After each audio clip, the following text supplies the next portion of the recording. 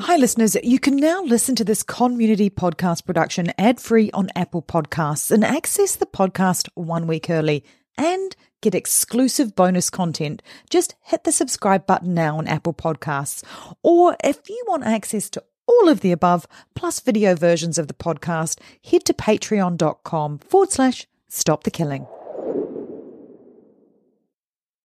On the morning of August 1st, 1966, shots ring out from the observation deck of the clock tower on the University of Texas campus. It marks the infamous beginning of the modern era of mass shootings in America. I'm Sarah Ferris, true crime podcaster. And I'm Catherine Schweit, the former head of the FBI's active shooter program. And you're listening to Stop the Killing. Stop the Killing, Catherine Schweit here with just an update on the shooting in Maine that occurred at 2 locations, resulting in 18 deaths and many injuries. It's been such a struggle through this time period for that community in Maine, which is in the northeastern part of the country. It's 2 small towns in a heavily wooded area where all kinds of law enforcement and media descended upon the town. And then something that has been a struggle over these last few days is that the community has been locked down. The shooter left the scene, and law enforcement and the community leaders asked the people in the area to stay home. And what that prevented for them was a struggle because they couldn't actually go out and see each other and hold vigils and talk to each other about the loss of their loved ones. So it has been such a challenge in Maine right now. And I guess I just wanted to do a shout out to the people of that community and let them know that we're here with them and we're supporting them. We have this struggling discussion about what should we do about guns and what should we do about gun laws and what kind of gun laws did they have. And although Maine is considered to be one of the safest in terms of violence in the United States, I think they had 29 homicides last year and they had 18 last week. So it's been quite a shock, I think, for all of the people in Maine and in the northeastern community. And it's reinvigorated the discussion in the United States about what to do. I've never had so many calls asking for my input. I have to tell you, I spent 3 days basically talking to news agencies, trying to explain why shooters shoot and what was going on in the investigation and what could we do to stop this. I had calls from as far as Sweden, Switzerland, several calls from Canada, Maine borders Canada, asking what's going on in the United States down there. And they're saying it like wink, wink, wink. What's going on down there? And I think that's that fear that, our challenge with the gun violence is creeping across the world, so to speak. This at the same time that, the news people are juggling with politics in the United States and war in the Middle East. And it's just been pretty crazy. But I think where we are right now is that everybody wants to know what's this guy's motive? What's this guy's motive? So I just wanted to address that just for a minute, just to say that the shooter is a 40-year-old man from Maine, from that community, which is not unexpected. People shoot in the locations where they're from.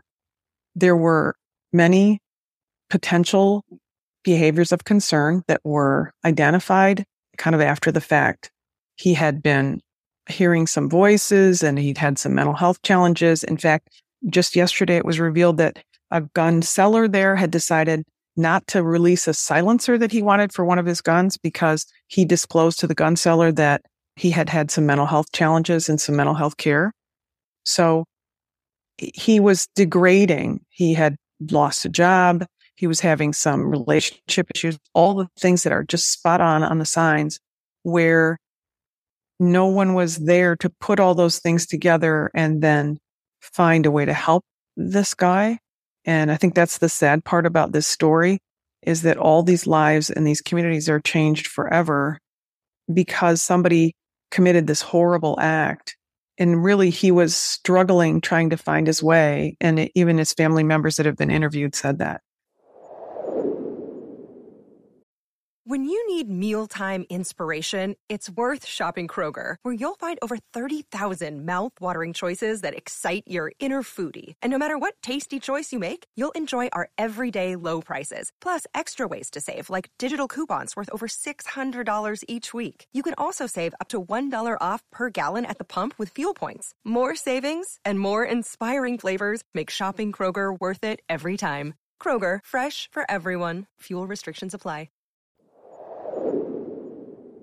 And just, to kind of close the book so you know, if you didn't hear, the subject left the scene of the second shooting. These were two shootings that were about 10 minutes apart in drive at a bar in a bowling alley. And after he left the second scene, which is the bar restaurant, he drove about 15 minutes down the road to a boat dock. He left his car there, and they believe he walked upriver on a path by the river, almost back to a place where he used to work. He climbed into one of the trailers that were parked there, which there were like 60 or so trailers parked there, and took his own life. So it took him several days to find him in that trailer. So the whole community was on lockdown for quite a while because they were looking for somebody who either was fleeing or killed himself, but they didn't know which, in a very heavily wooded community. So it's been quite a challenge for Maine and for all the people who live in that area, and it's reinvigorated the conversation here in the United States. One of their own legislators said he will now support the ban on assault weapons in Congress. So that's a change of pace. So it's been a very interesting and challenging time, and I think there'll be more to come on the Maine shooting and the fallout with regard to gun laws. Thanks for listening. And if you want to know more, Catherine's book, Stop the Killing, is out now. For more details, go to catherineschweit.com. Please consider also supporting our independently made podcast. It's simple to do. Go to patreon.com/Stop the Killing. And for as little as the price of a latte a month, you can be part of the solution to stop the killing. Patreon rewards range from official do-gooder status to ad-free episodes, autographed books, and opportunities to connect with us directly for your business, school, church, or even just a book club chat. But just knowing that you are part of a movement that has the power to make your community safer, well, that's got to taste better than a skinny cappuccino any day. So please head to patreon.com/Stop the Killing now and polish off your do-gooder halo, and make sure to include your name so we can give you a shout out. This podcast is a community podcast production. That's con with an N. If you want more content, then head over to Community Podcast at Instagram, where you'll find trailers on more binge-worthy true crime, like the award-winning podcast Conning the Con. And check out our show notes for all the links mentioned. Finally, if you want one takeaway action that you can do right now that can help make our community safer, please share, rate and review this podcast wherever you listen. Everybody needs to know that they hold the keys to see something and say something. Together, we can stop the killing.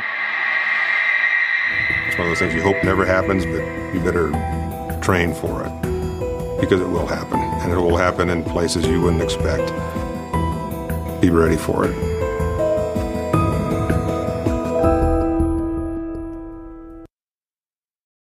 This is the story of the one. As a maintenance engineer, he hears things differently. To the untrained ear, everything on his shop floor might sound fine, but he can hear gears grinding or a belt slipping. So he steps in to fix the problem at hand before it gets out of hand. And he knows Grainger's got the right product he needs to get the job done, which is music to his ears. Call, click Grainger.com, or just stop by. Grainger, for the ones who get it done.